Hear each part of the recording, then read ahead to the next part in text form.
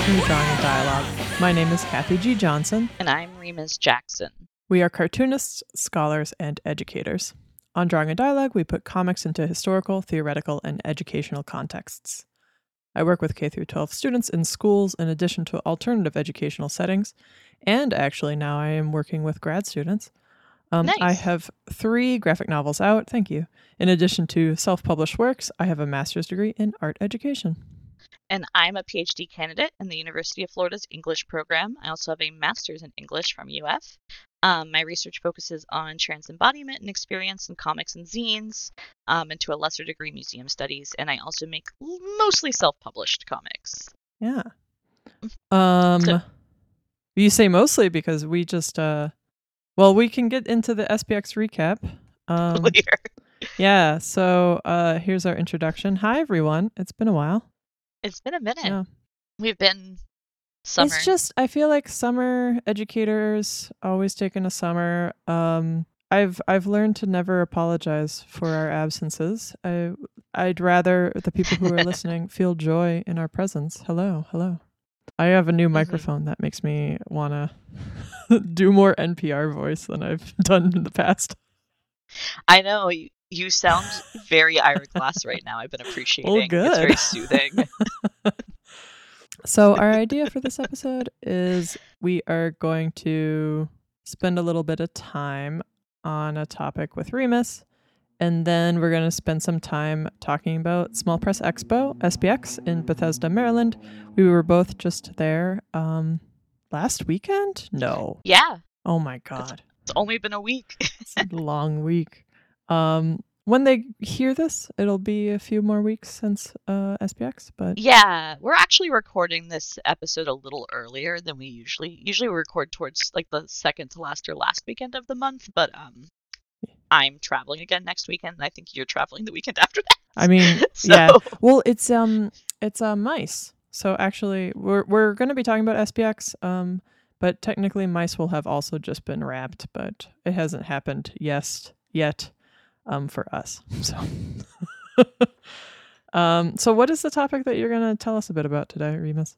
Yeah, so I wanted to talk a little bit about open access archives. I think archives is a topic we're going to come back to again because there's some more like specific things I'm interested in, and we want to have some time to talk about SPX, so I'm not going to get like super in the nitty gritty, but I wanted to sort of think, I'm sort of thinking about this as like a follow-up to our earlier episode about like research and how to do research, because something I see a lot and also felt myself when I was younger, especially from younger queer people, is, like not knowing where to find queer history, right? Like not feeling connected to queer history. And there's actually like so many openly available digital resources that I think just aren't super well known. That I thought it would be nice to sort of talk a little bit about like what is archive? What are archives?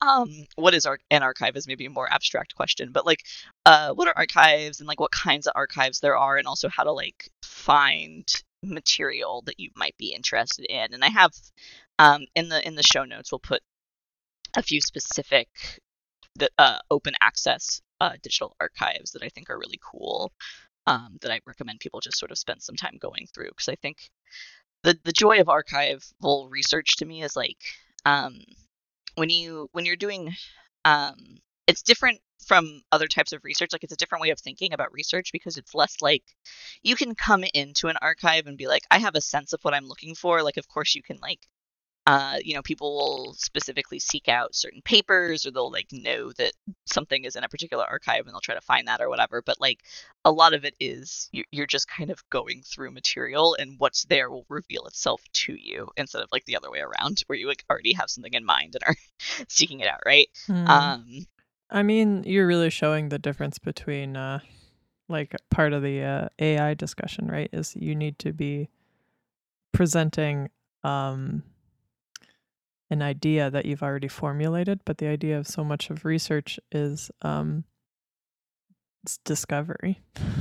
Discovery, exactly. And I think it can be a challenge to get your head around, because I think at least in the context of like academia, like university level academia, like when we give assignments, or like when I was a writing teacher, right? When I gave an assignment, it's you kind of are starting from like you ask students often to have a thesis first, right? So they sort of don't get to do that discovery phase as much as if you're coming in without, you don't have a thesis, you don't know what you're going to write about yet. You're just there to like see what's there and then pull something out of what you find, which was challenging for me. Like when I studied, like I took a seminar on grassroots archives, but that was done by my dissertation chair. That was really good, but that was like a struggle for me. Definitely was to sort of like invert my way of thinking about what I was looking for, right? Because you're not like keyword searching in a database. You're not like looking for, you can like have a sort of idea of what you're looking for, but you really don't know until you get in there. And then sometimes you find stuff that can really radically just change what you're interested in. I thought what I would do first is just sort of define and like explain the different types of archives, because I think that's like not necessarily something that everyone knows or whatever. And even if you do know it, maybe you'll appreciate the refresher.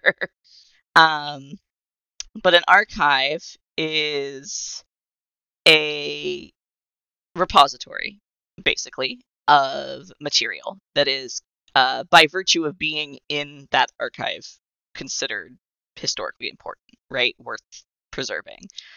I think the popular perception of archives, or at least my popular perception of archives, like before I looked into it more and like learned about them, is like institutional. Like they're often attached to a university or an institutional body like that, right? And not always because of that open to the public, although that's not strictly true even with the institutional ones. What's the difference between a archive and a library? A library, the material is circulating, right? You go there and you check stuff out and you take it with you. And also libraries often have more recent contemporary stuff, right? Like they're focused on like acquiring newer materials. Archives, the material does not leave the archive. The goal of the archive is preservation of that material, right? So you want to keep it safe. So what's a museum versus an archive? Yeah, so museums are public facing. Again, like you can, there are lots of archives that are like open to the public in the sense that like you can make an appointment and go there. But it's not this, the material isn't just like laid out nicely for you to look at, right? So museums take historical material and present them to the public and contextualize them for the public. Archives, again, the primary goal of the archive is preservation. So the material is stored and can be accessed in some cases, or like in the case of like digital archives, that's a different thing. But like the material is, the goal of the archive is to protect the material and keep it safe for long-term use. So like that's why often you need to make an appointment to go to an archive so that the archivist can like pull the material for you and prepare it and make sure that it's in good condition and that it's safe for you to handle it. And there's like rules about like handling material, especially if you're working with like physical, because we're talking about things like, there's like books and journals, but there's also like ephemera, pamphlets, clothing, magazines, newspapers, photographs, like material that falls apart, right? Disintegrates over time. And the goal of the archive is to sort of like protect it and keep it from disintegrating over time, as much as is possible. So, like I said, there's a lot, the sort of like primary, or not primary, I don't want to like generalize, but I think like a popular understanding of archive is those like big institutional archives that are like connected to a university, right?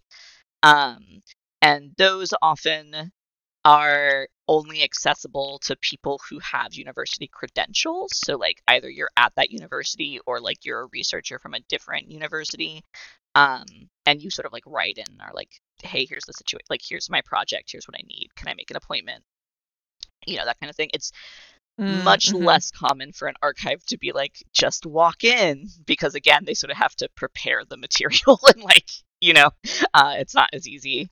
But these are for like in person, not digital. There are Also, a lot of what I'm going to be sort of sharing are grassroots archives. So grassroots archives are archives that were created by community members, not affiliated with an institution, and are funded through the community or through the individuals that run the archive. And again, these can have like varying levels of access, but generally are more open to the public because they're grassroots. You know what I mean? Mm-hmm. An example of like a really well-known grassroots archive is the Lesbian Herstory Archive in New York, which is a really wonderful archive of like lesbian history in New York City that started in like let me just pull up the founder's name before I forget.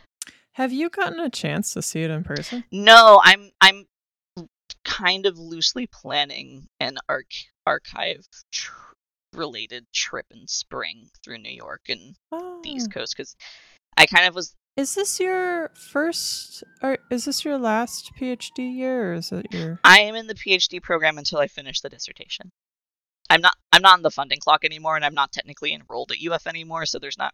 Okay. I need to finish before like. There's a certain amount of time where if I don't finish it, they would have to like petition the school to like let me do it, and we're just trying to avoid that. But it's like 5 years, so I have plenty of time. Do you want to use 5 years or? No, God, I want to be done. But you know, anyway, the Lesbian Herstory Archive was founded in 1974. It's in Park Slope, in Brooklyn now. And it originally began like from the 70s into the 90s. It was just in one of the founders' apartments. Like they just stored all of this material in the founder's apartment for 20 years until they got like a brownstone space for it. So like that's an example of a grassroots archive, right? It's just like a group of people were like, this material is important. No one else is protecting it. We need to protect it. We're gonna make it happen. Love the Lesbian Herstory Archive, and those are the Lesbian Herstory Archive is mostly an in-person archive, right? Like you go there physically in person, you make an appointment, you're allowed to like you ask for like what you're kind of interested in or whatever, and they bring it to you and you like go through it, right?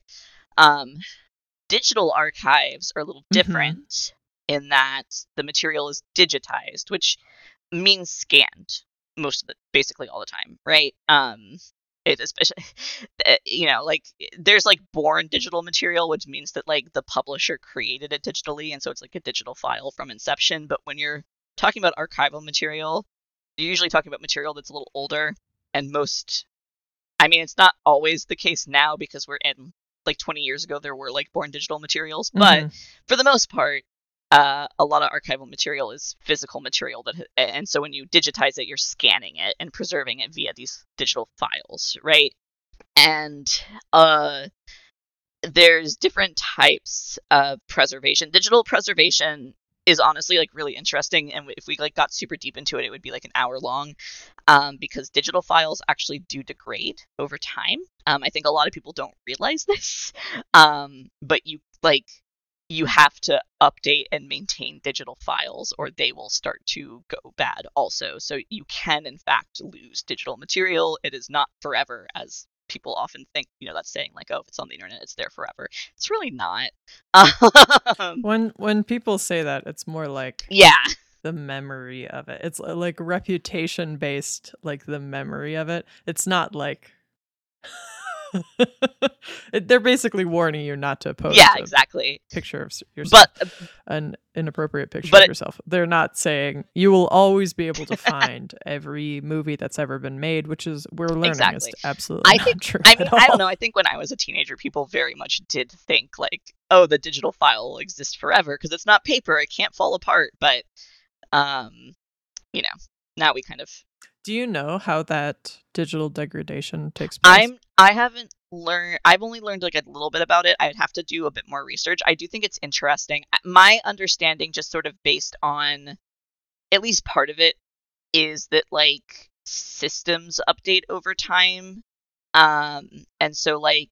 Oh, and they won't be able to access it anymore. Yeah, and like even like things like files, like file types are created things and they get updated. There's like different types of JPEG, for instance, right? So like a JPEG from 1995 is not going to be in the same condition as a JPEG that was created today. Well, I was thinking about, I listened to a podcast with a music producer, and she was talking about how music software Yeah. updates, and if you have a digital, like if it's an old version of, say, GarageBand or something, sometimes you can't open that Yeah. file anymore. Yeah. 'Cause- We said that even this was before my time at JSTOR, but JSTOR, well, Art Store, which is part of JSTOR, used to have a software called OIV. That was like it stood for like online image viewer, I think, and it was like a presentation software that art history teachers could use.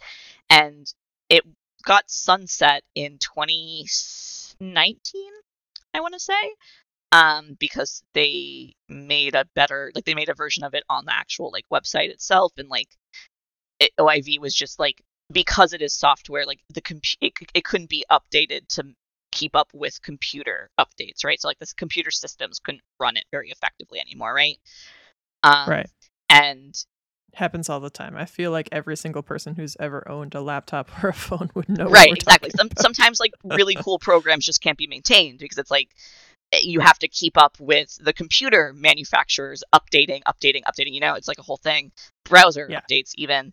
And so OIV got sunset because we weren't able to sort of maintain it, and we still get people being like, how do I convert my OIV files? Because you can't open them with anything but OIV. Oh my gosh. So it happens, right? But I think there's like other more interesting technical reasons for digital degrade that I would love to learn more about. So maybe that's something we can come back to. But cool. The other kind of archive I wanted to briefly talk about, because I think they're neat, are dark archives. So all archives are sort of like, the goal is preservation, less than like public access, But most of the time with like regular archives, you can get to the material, right? It is meant to be used for research. So like you make an appointment or whatever, or it's digitized and you're able to access it safely. And the goal is not that like no one can look at this or touch this again. It's just like we need to make sure that it's being protected. But there's a type of archive called a dark archive, and dark archives are meant to be inaccessible. So the only goal of the dark archive is to protect that information for future. It's not to let people access it. And there's a specific type of dark archive called a cold storage archive, which is basically like a physical location where you put the stuff so that it is protected, but you cannot get to it again, and it just lives there forever, or until it gets pulled out. Like the seed? Like the seed archive? Yeah, like the seed project up in the permafrost. I think that would be an example, absolutely. Because we're not gonna go get. You can't make an appointment to get seed, right? The goal is for those to be like protected forever. If you don't know what we're talking about, there's seeds. I think it's in Longyearbyen, Finland, where it's permafrost, so the earth isn't frozen, so the earth is permanently frozen, and it's underground, and it's where we put every seed from every plant that's ever existed on Earth. That's super cool. To preserve it for the future. Yeah, so I think that's cool. And JSTOR actually has a dark archive called Portico. That's a cool Portico's name. Cool. I really like Portico. There's basically like, in terms of digital dark archives, my understanding is there's basically 3, and it's like Portico, Locks, and Clocks, which are acronyms, and I don't remember what they stand for, unfortunately. But Portico exists. Most of what's in Portico is journals that are no longer journals or books or things of that nature that are no longer published. So like things that were published, and then one reason or another, the publisher goes under, doesn't exist anymore. They decide to stop doing it, and they put it in Portico to preserve it. So even though the publisher no longer exists, Portico is the custodian of this material. And publishers put stuff in Portico in the event that they do cease to make it. And then because it's a dark archive, that just basically means like, if you can't just like go to Portico and be like, show me what you have, right? Like you would need to have access to it. It isn't like a pure dark archive, because you can actually access material in Portico in certain cases. So for instance, Portico is used for what's called post-cancellation access, which is basically like journal is getting published, university was paying for journal, had subscription to journal. Journal ceases to exist, company goes under. There is no way to get the material anywhere else. Portico has it. So because you had paid the publisher for it, and the only way to get it now is through Portico, you can access that content through Portico. Okay. So it's protected. It's still there. It hasn't disappeared, but it's protected in this archive. And it's not like, it's more for like the librarian can go and pull a copy if it's needed. It's not like anyone can go on campus and like go to Portico and look it up, basically. Can I ask you to define something? Yeah, go for it. So, this is something that we've talked about a lot, an academic journal. Oh, yeah. Can you just define what an academic journal is? Sure. Because it's not always like a physical published thing, right? So a journal is like, I mean, the difference between like a journal and a magazine is pretty slim as just like objects. So like, you know, a journal is a container of articles, sometimes usually like related to the same subject, sometimes the same theme. So there'll be like a journal of engineering or mechanical engineering, and then it publishes articles about mechanical engineering, right?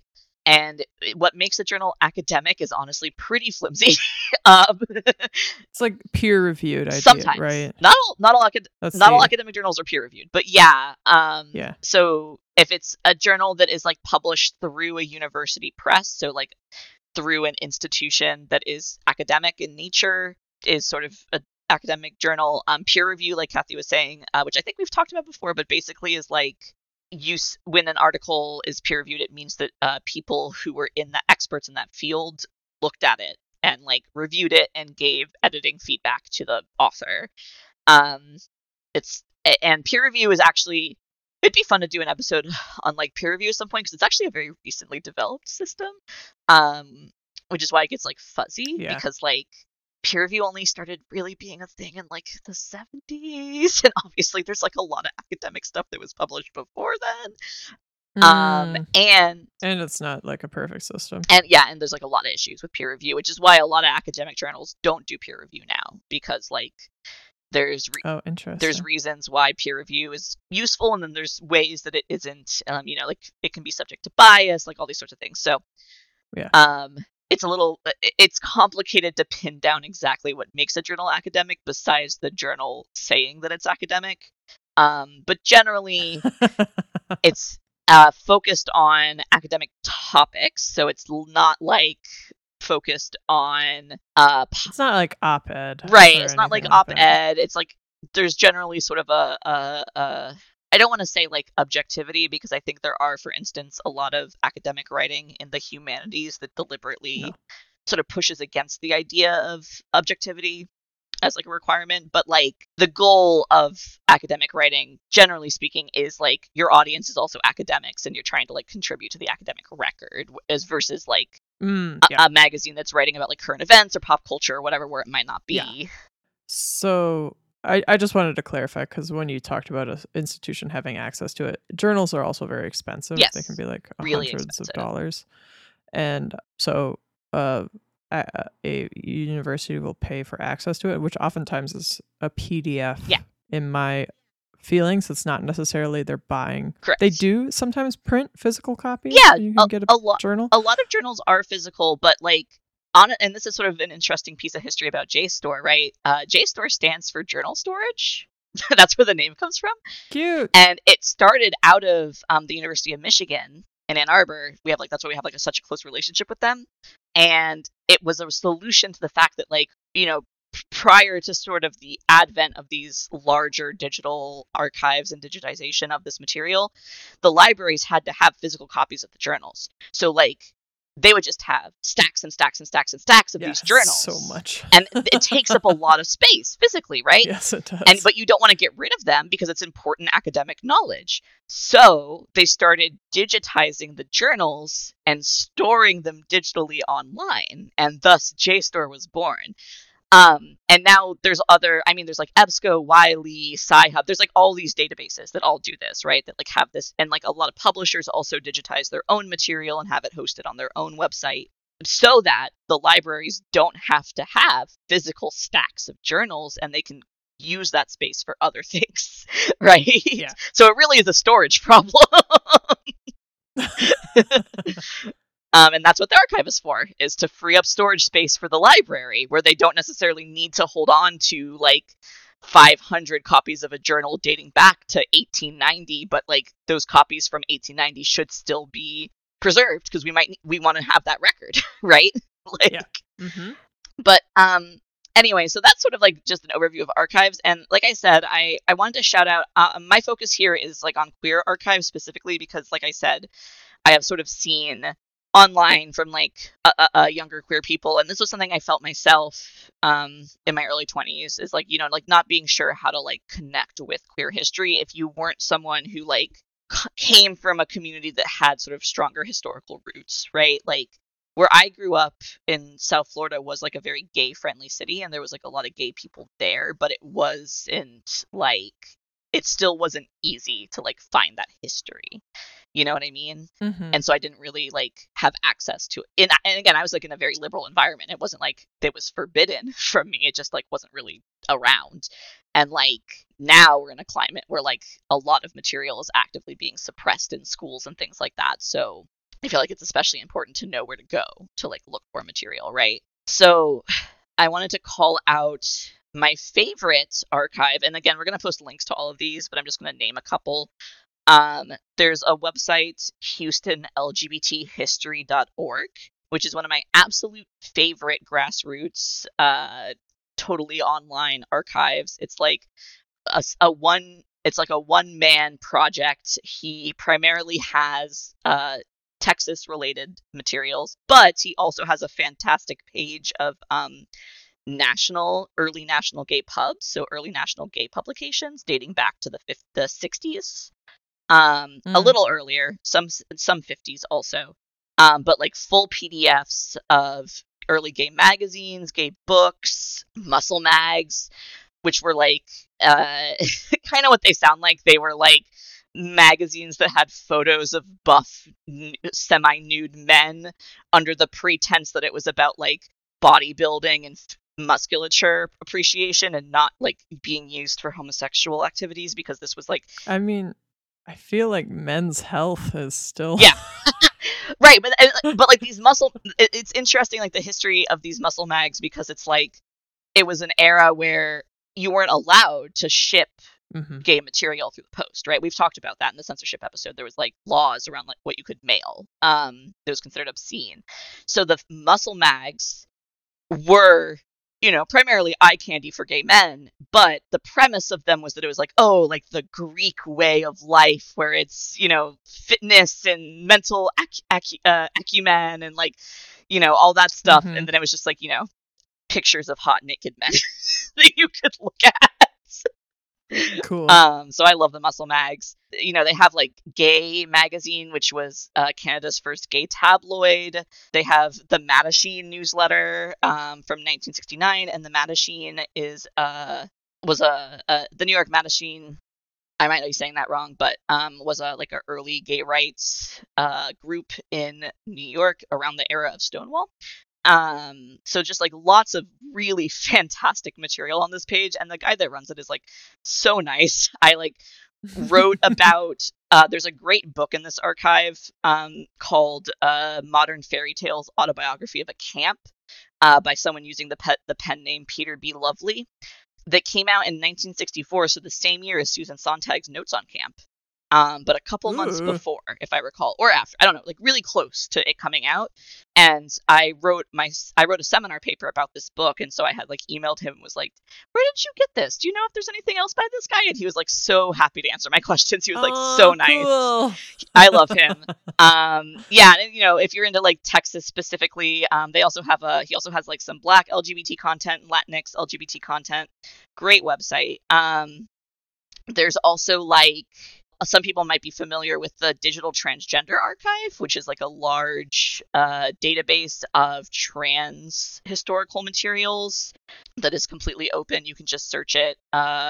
It came from KJ Rawson and Nick Matt, who are both really cool trans scholars. And there's a lot of like really wonderful ephemera. Like I like ephemera personally, which is things like brochures, flyers for parties, zines, like little one-off things is sort of my bread and butter. I love to like sort of find that, and Digital Transgender Archive has like such fun, amazing stuff in it related to that.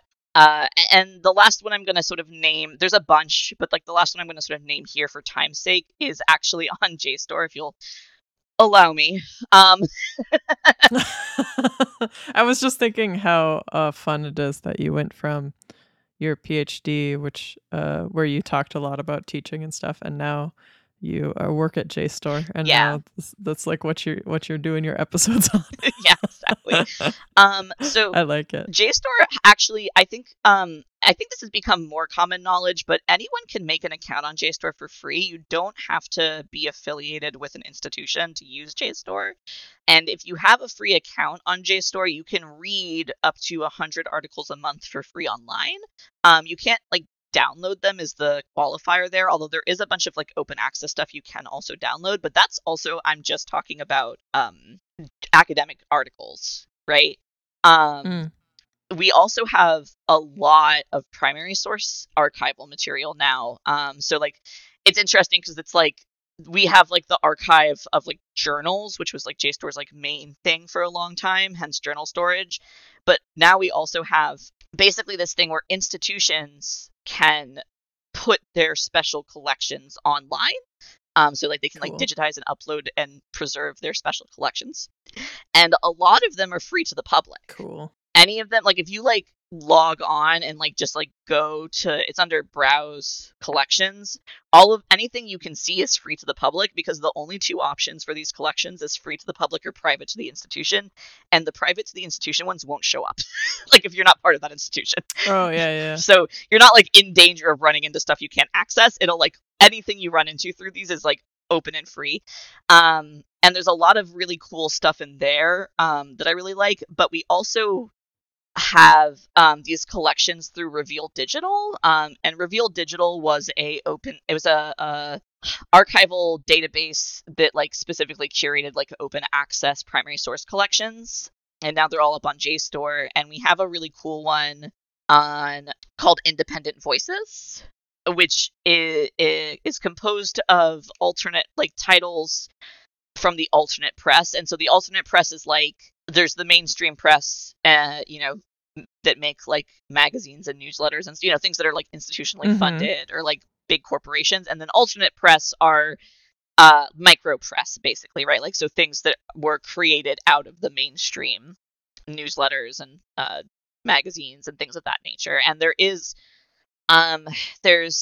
how many is this? 1, 2, 3, 4, 5, 6, 7, 8. There's 9 different categories for independent voices, including a dedicated LGBT collection that has 25 publications from, I want to say the earliest is the 1970s through now, or like just sort of around that like 70s, 80s.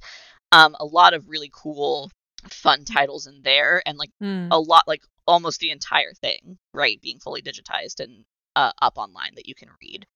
That's awesome. And then we're also working on, I don't think this one is this one open yet? Don't share trade secrets.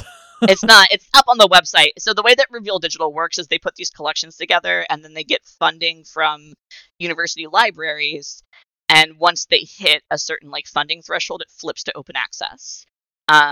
So they're still getting funding for this one, but they've been working on an HIV, AIDS, and the Arts collection that I'm really excited about. Oh, wonderful. That is focusing on the intellectual and social history of HIV and AIDS. Really wonderful content. Very excited for this one to hit its funding goal and flip to open access. I think it'll be really exciting once it's available.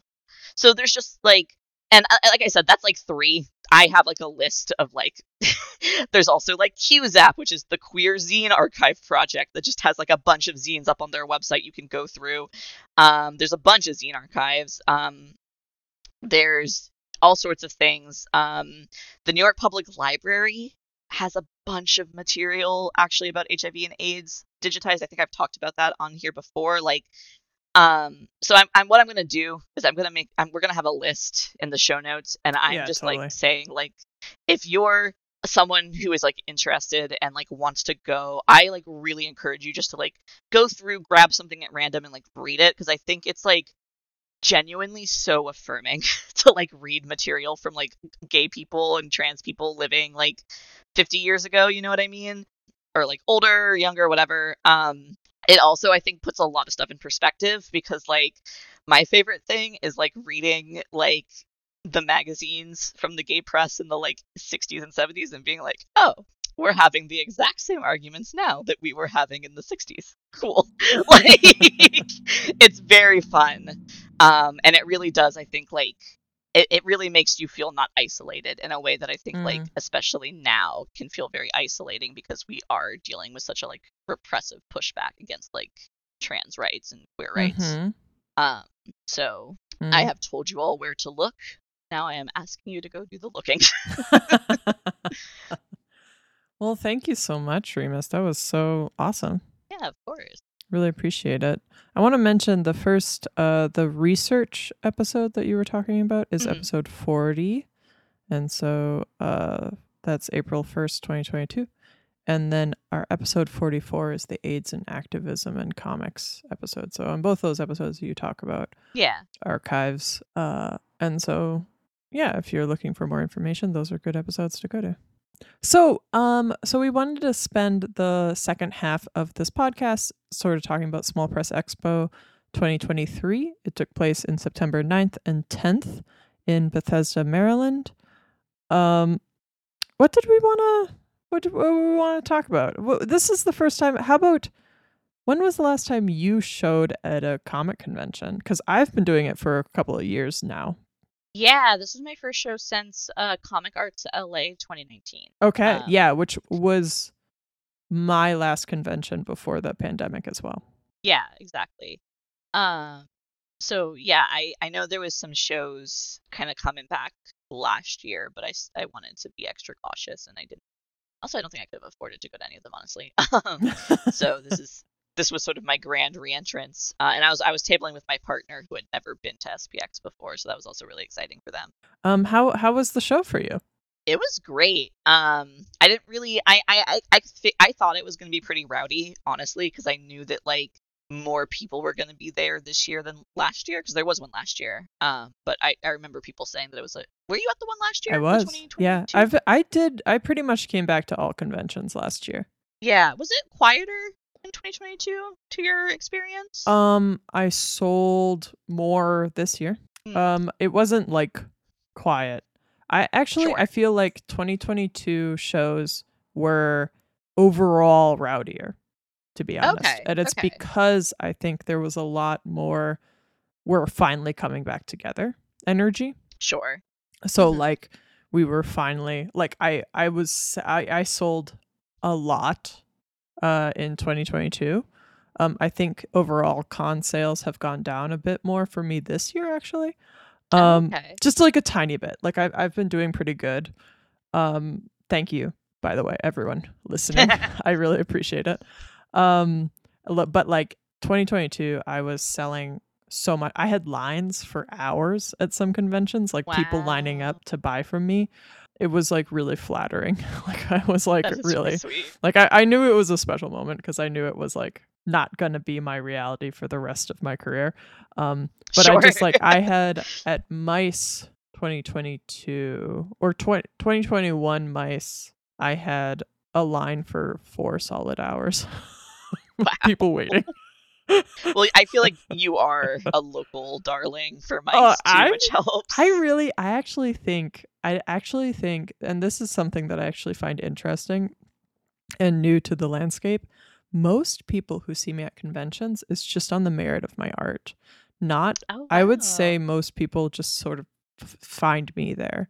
Like I wouldn't say there is not a huge overlap of people who know me, who are like follow me on Twitter or follow me on Instagram and come to see me.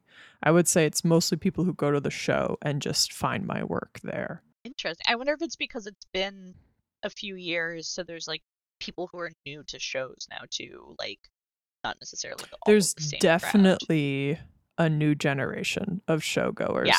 I don't know how you saw it, but I feel it's so funny how like I'm 34, which is old in comic book world, and it is not old Anywhere in like else. anywhere else. But there's definitely a new generation of college kids Yeah, or definitely. young adults who are like discovering my work for the first time. That's exciting. Yeah. Yeah, I definitely noticed the generational shift. I felt like very profound for me because this was like 4 years since my last show, and I mean I wasn't like fresh faced baby in 2019. By that point, I had been doing shows for like 5 years, um, but I still was very, I was in my mid 20s, and I was still, I think, feeling more like new or whatever. And I mean, Mm-hmm. again, I'm not old. I'm 30. That's not old by any standard, but like you're not like in that genre of like emerging new talent per se, right? I mean, I Like I'm not like think there's like, and I think it's true for a lot of arts.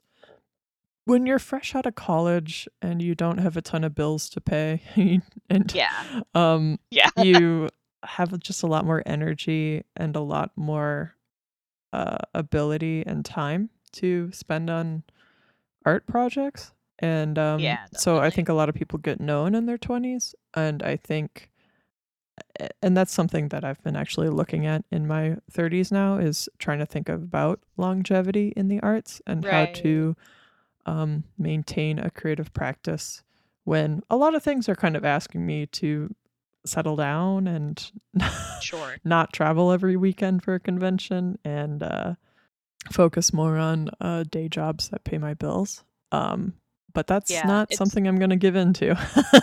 no. I mean, I think they're so worth it, but it definitely is.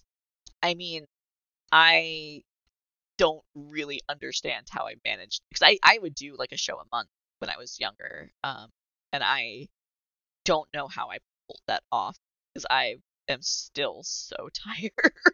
I mean, Like, I feel like SPX was definitely more exhausting than mm, other conventions. Like I feel like there's plenty.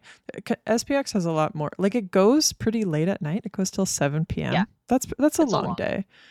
a long day. And so it goes late, and then like it goes through two meals. Like it Yeah, goes through yeah, lunch and dinner.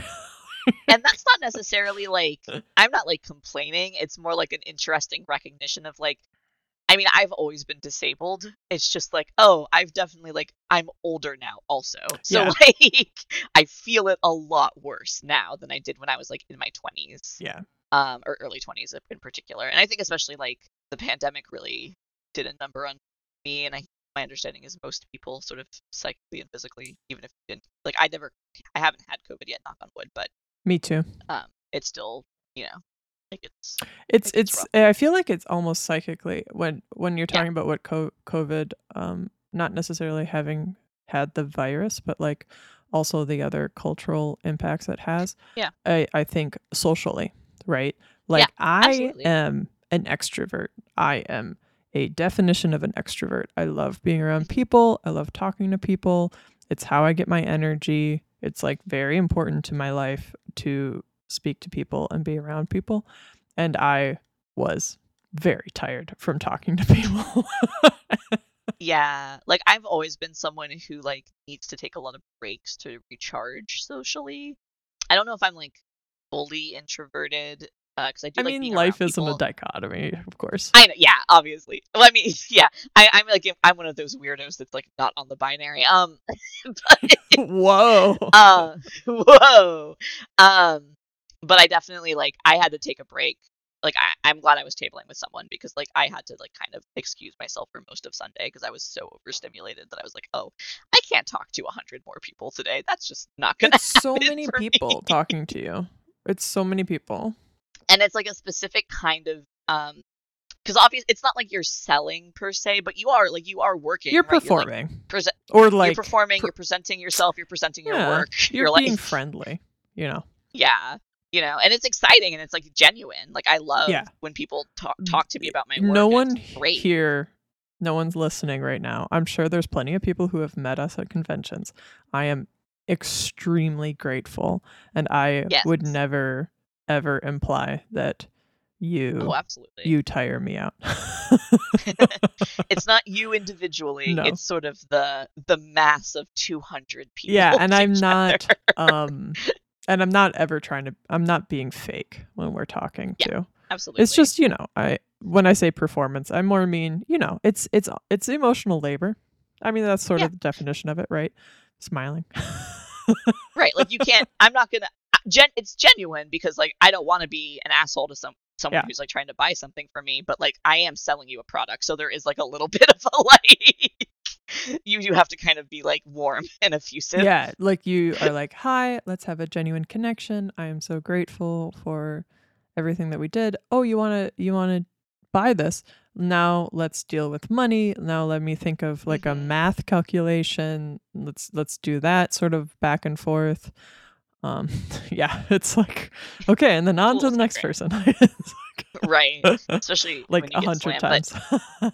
it's fun. It is really fun. And it is like I was worried that it would be hard, but it's like riding a bike a little bit. I feel like once people started coming to the table, I was like, oh yeah, I remember how to do this. And I think, if anything, it really shows me how much social media doesn't reflect the reality Yeah. of your art. Like, I think people really see and experience your art when they're coming up in person. It's really a different thing than posting something on social media and seeing the likes and the comments. It's really I mean, the relationship that you build with community and with strangers, by being an artist and sharing artwork is like profound and beautiful, you know. And I don't want to like say that going back to fully in person, like I don't want to sound like not being COVID conscious. Like, being COVID conscious is Right. extremely important. We all masked all weekend. I didn't eat dinner indoors at all. But there is something really profound and beautiful that happens when you're sharing art in person that feels different. Yeah, it's like tricky because I definitely don't want to imply that you can't have like a profound experience with someone online because I think at this point, Of course you can. right, like at this point, it's pretty clear that's not the case. But there is something different about the show space, and actually, it's funny because like my dissertation is very much about the show space. Is sort of like the comic show space is sort of like the vehicle I'm using. Like I'm focusing on like I had no idea that that was part of your dissertation. yeah, I'm specifically looking at like trans comic networks through like shows Oh. because I thought about like you could do everything like bookstores and also like online and stuff like that, but that's like so many different things. And also I think like what happens in the show space is fundamentally different from like what happens through like online networks. They're both great, it's just like they do different things, they perform differently, and Yeah. people are part of both of them, but it's sort of like different work in different spaces. Yeah, and I think part of what I'm saying of why being in person is really valuable is also just the way that our algorithm and our social media has Yeah. gone, and the way the internet has like gone from the Wild West, which is, I guess, not an appropriate analogy, but like has gone from people having their own places and doing really interesting things and sharing them to like being so like it's harder to share Yeah. on social media. So Yeah. I think we've maybe talked about this before, but sometimes I see stuff on like Instagram or whatever, like here's how to manipulate the algorithm to get more followers for your art. And I'm like, I understand why this exists, but it makes me so sad. Like yeah, I would never fault anyone for doing that, but that's not the purpose of art. yeah, it's. So I get it. We all got bills to pay and stuff, but it makes me sad that that's what we have to do because of the situation that we have found ourselves in. yeah, and I think I just constantly I lose like people are like Yeah. YouTubers or like Instagram people, and it's because they're doing it. Like, they're making content specifically for that platform, Yeah. and they're like sort of wrapping their creative energy around Yeah. that algorithm, which Yeah. will always be pulled out from underneath you, you know. Yeah. I mean, Like, that is how it works. I couldn't even do freelance because like I realized I didn't want to make stuff. I didn't want to have to anticipate what I thought an art director would, which isn't to say that there's like a problem with like I think some people are naturally just like really good at that. I'm not, and I didn't want to have to like change what I was doing to get freelance jobs, and I didn't want to have to like chip away at it until I didn't want to have to like struggle until like I didn't want to have to economically struggle. I didn't want to have to like tie what I was doing to my economic position in the way that I think I would have had to in order to like find people that were willing to like pay me to do the weird thing I want to do. You know what I mean? Yeah. I mean, no, that's exactly what you just gotta keep doing what you're doing. Yeah. Whether or not it pleases others. Exactly. But I also wanted to, do we want to shout out anything cool that we got at SPX? Oh gosh, everything that I got is still in a box. I like Okay. I like put it all immediately into a box, and I haven't looked at it because it's really tricky. SPX, being at the beginning of September is just such a cruel joke to educators. Right, yeah. Like I had all these lesson plans I needed to work on. I have not touched my SPX boxes at all. But you can. Sure. Well, I didn't get very much. I didn't really walk around actually, as much as I maybe wanted to, just because I knew I couldn't like. I mean, frankly, the two of us barely saw each other. Right, and we were next to each other basically. we were like 2 yards away from each other, and like we desperately had 1 hour on Sunday night together. It's rough. So I didn't get a lot, but I wanted to shout out the stuff I did get, which starting with, I mean, I got a lot of my friend stuff, of course. Yeah, I got your comics. Yeah, and I got yours, but I picked up Emma Jane's new comic from Silver Sprocket, Lesbian, or LSBN, which is a mecha, like a graphic novella about, and it's like a trans lesbian comic about big robots, which what isn't to love there? I'm sorry if I'm doing a terrible job summarizing. I love it. I mean, saying that Emma Jane made a trans lesbian comic is That's all you sort need. of obvious. Well, for people who might not be familiar with Emma's work, I also got there's a comic. I actually read this comic, like the first part of this comic, online, and then Rosemary had a copy. My friend Rosemary Beller O'Connell, who was like next to me, had it. She didn't make it, but her friend did, and so she had like copies, and I was like, oh, I have to get one. And it's A Terrified Child, played by Jeremy Strong, by Ezra David Matis. It's actually like the first part of what's going to be a much bigger graphic novel, but it's these gorgeous like colored pencil drawings, and it's like a sort of Ezra calls it an anti-memoir comic, but it's like the premise is that like Ezra has cast the actor Jeremy Strong to play him as a child, and like is having Jeremy Strong like reenact his memories, and it's like so fascinating, really wonderful, like very meta-textual in a way that is like really makes my brain itch in a good way, you know. Highly recommend. I'm pretty sure Ezra has it also up on his Tumblr, if you want to like just, but I think I met Ezra at a Toptic in Minneapolis last year. Ooh, yeah. I think it sounds familiar. They do a lot of Succession art, right? Yeah. Well, hence Jeremy Strong. I don't know anything about Succession. I just googled Jeremy Strong to confirm. Yeah, he plays Kendall Roy. Well, I don't know anything about Succession. Why are you telling me the character's name? Okay, fair enough. He plays one of the boys in Succession. I guess we're recording a podcast, so maybe that information was actually helpful to someone else who's listening. Okay, sorry, I forgot this was a public conversation that we're having. No, please. You're right. Foolish of me. And then the last one I wanted to shout out is I got Leo Fox's My Body Unspooling. Did you? Leo wasn't at their table when I stopped by. Did you meet them? Yeah, and they came by, funnily enough, because they came by to like do a trade with Ezra using Rosemary as a mediator. So we're like, oh, hi, Leo. But it's so beautiful, honestly.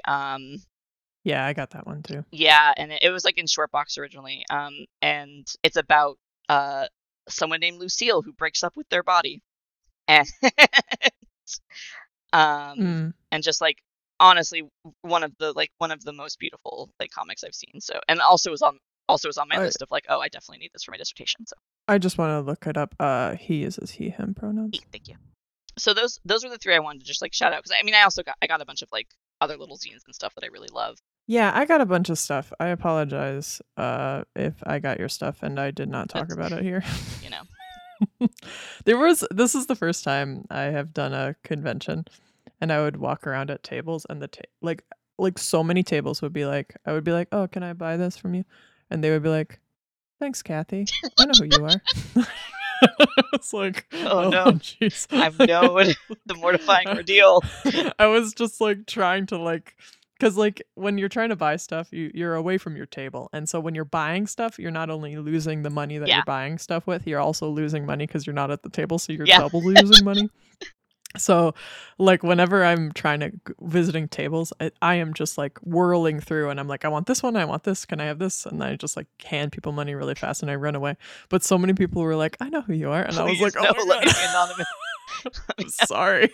I'm just I'm sorry that I'm not because when someone says that to me, I want to honor it. Like I'm very flattered and I appreciate it. So I want to spend a little time chatting. So hopefully if you talk to me at a convention, I hope I have spent lots of time with you, and thank you so much for understanding. Anything else about SPX? No, just thanks everyone. I had great sales. Yeah, thank you. I had a great time. I had great sales. I missed doing that. So it was a really good first voyage back into the world of that sort of thing, for sure. The first voyage back into the world. Wow, just profound. So I wanted to read.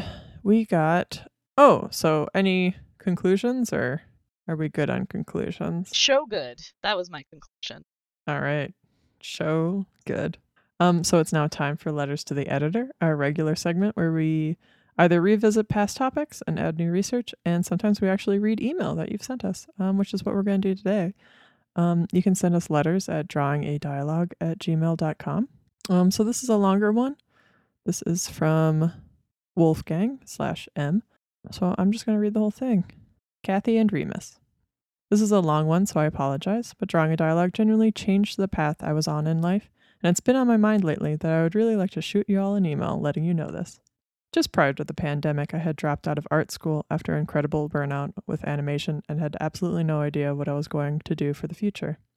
I was working fast food and considered reapplying to my school to pursue a degree in art education, but felt very aware that it wasn't my intention or passion to go into teaching in a public school, so I ended up frozen with this decision.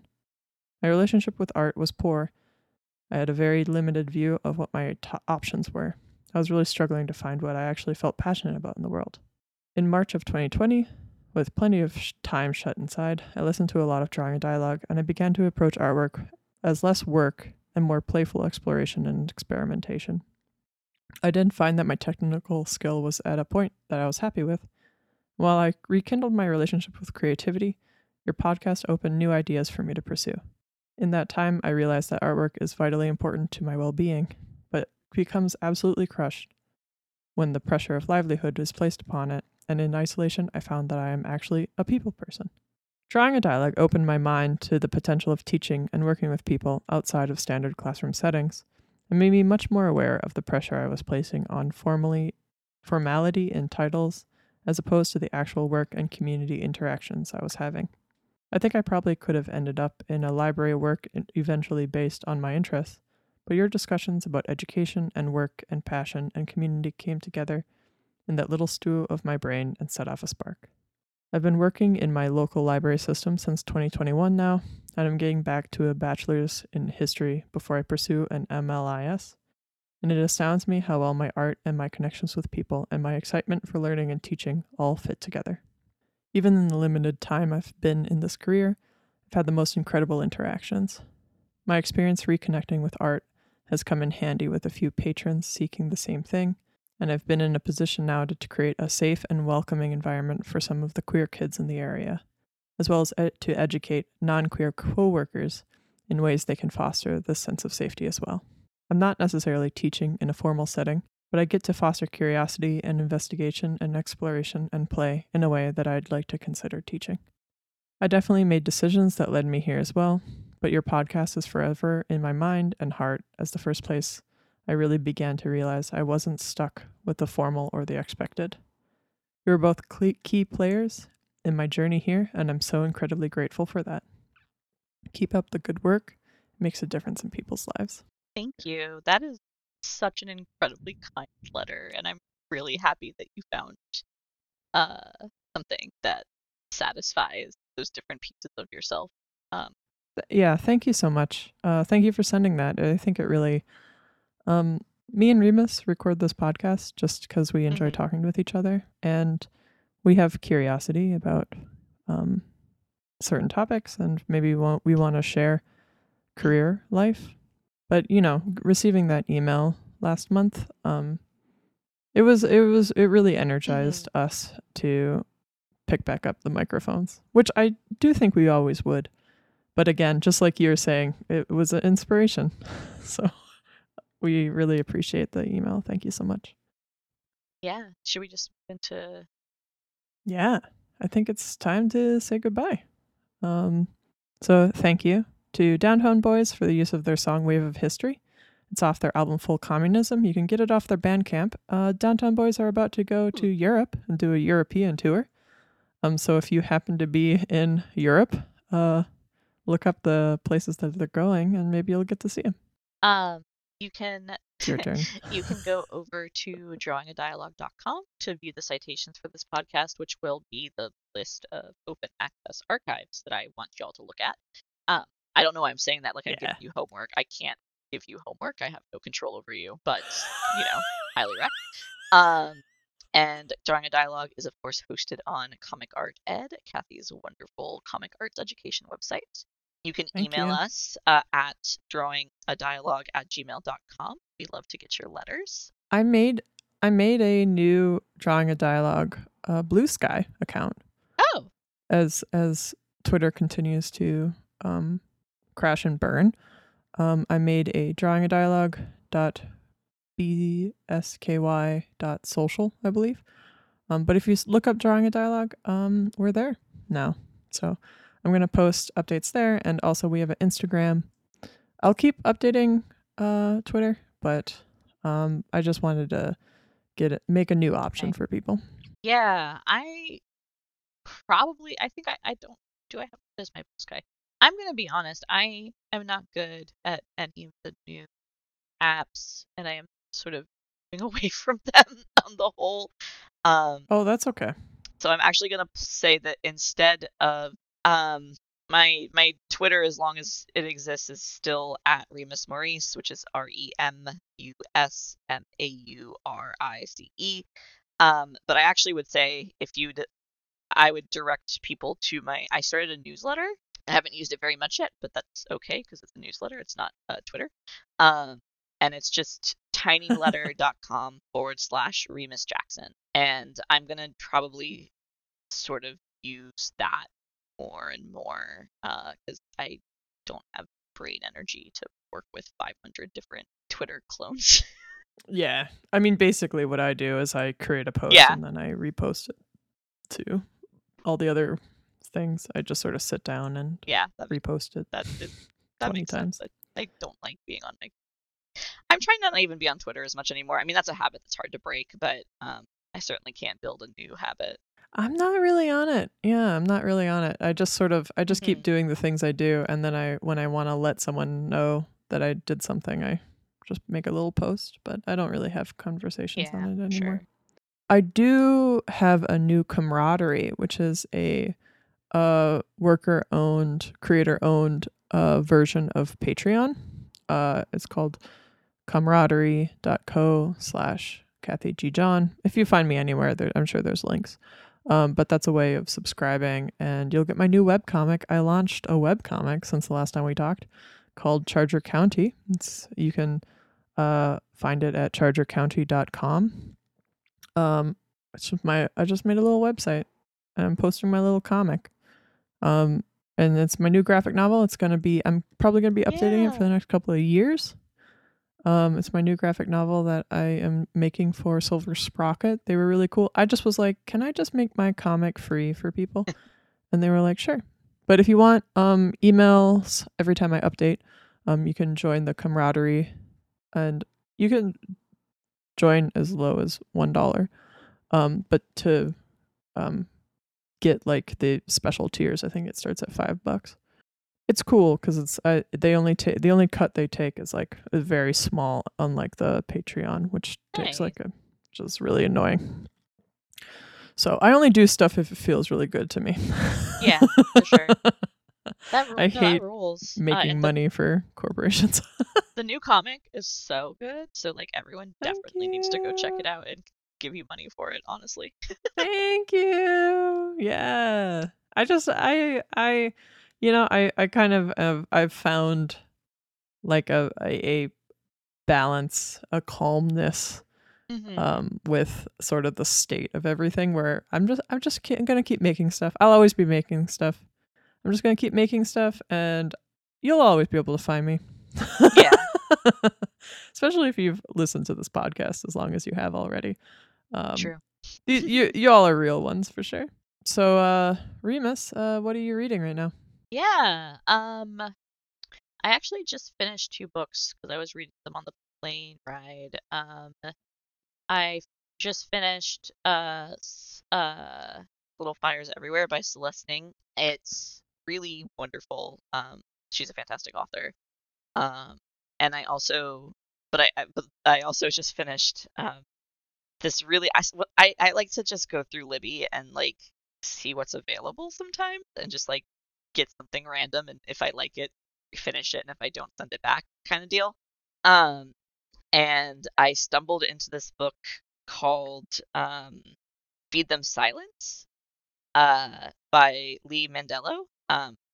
And it's about this like lesbian scientist who is doing this research project where she like puts a chip in the brain of a wolf that allows her to like access what the wolf is seeing and feeling.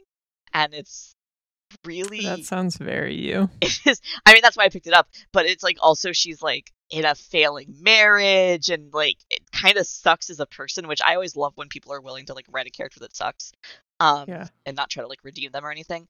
Um and it ended up being like really kind of fascinating, and it went in a direction I wasn't expecting. So um I think it's an interesting read for sure. Um it's if you don't like animal animal injuries and death and stuff like that, you might not like it, but it is really interesting, and very much about, I think, like the ethics of like what is science, and like uh idealizing relationships, and like projection and that kind of thing. So Mm. very interesting, um very weird weird little book that I enjoyed. I looked it up.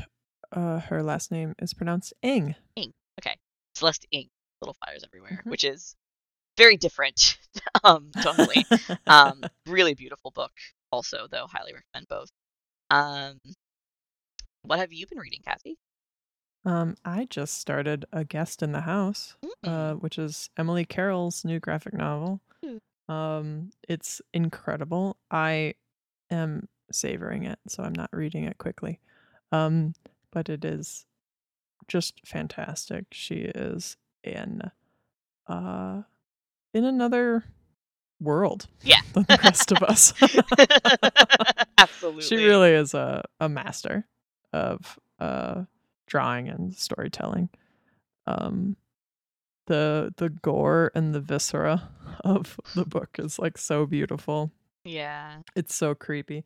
I only just started it because I am trying to go slow, but it's really fantastic. So if you didn't know Emily Carroll has a new graphic novel out, you really should pick it up. It's such a good creepy read, October read. You should do it.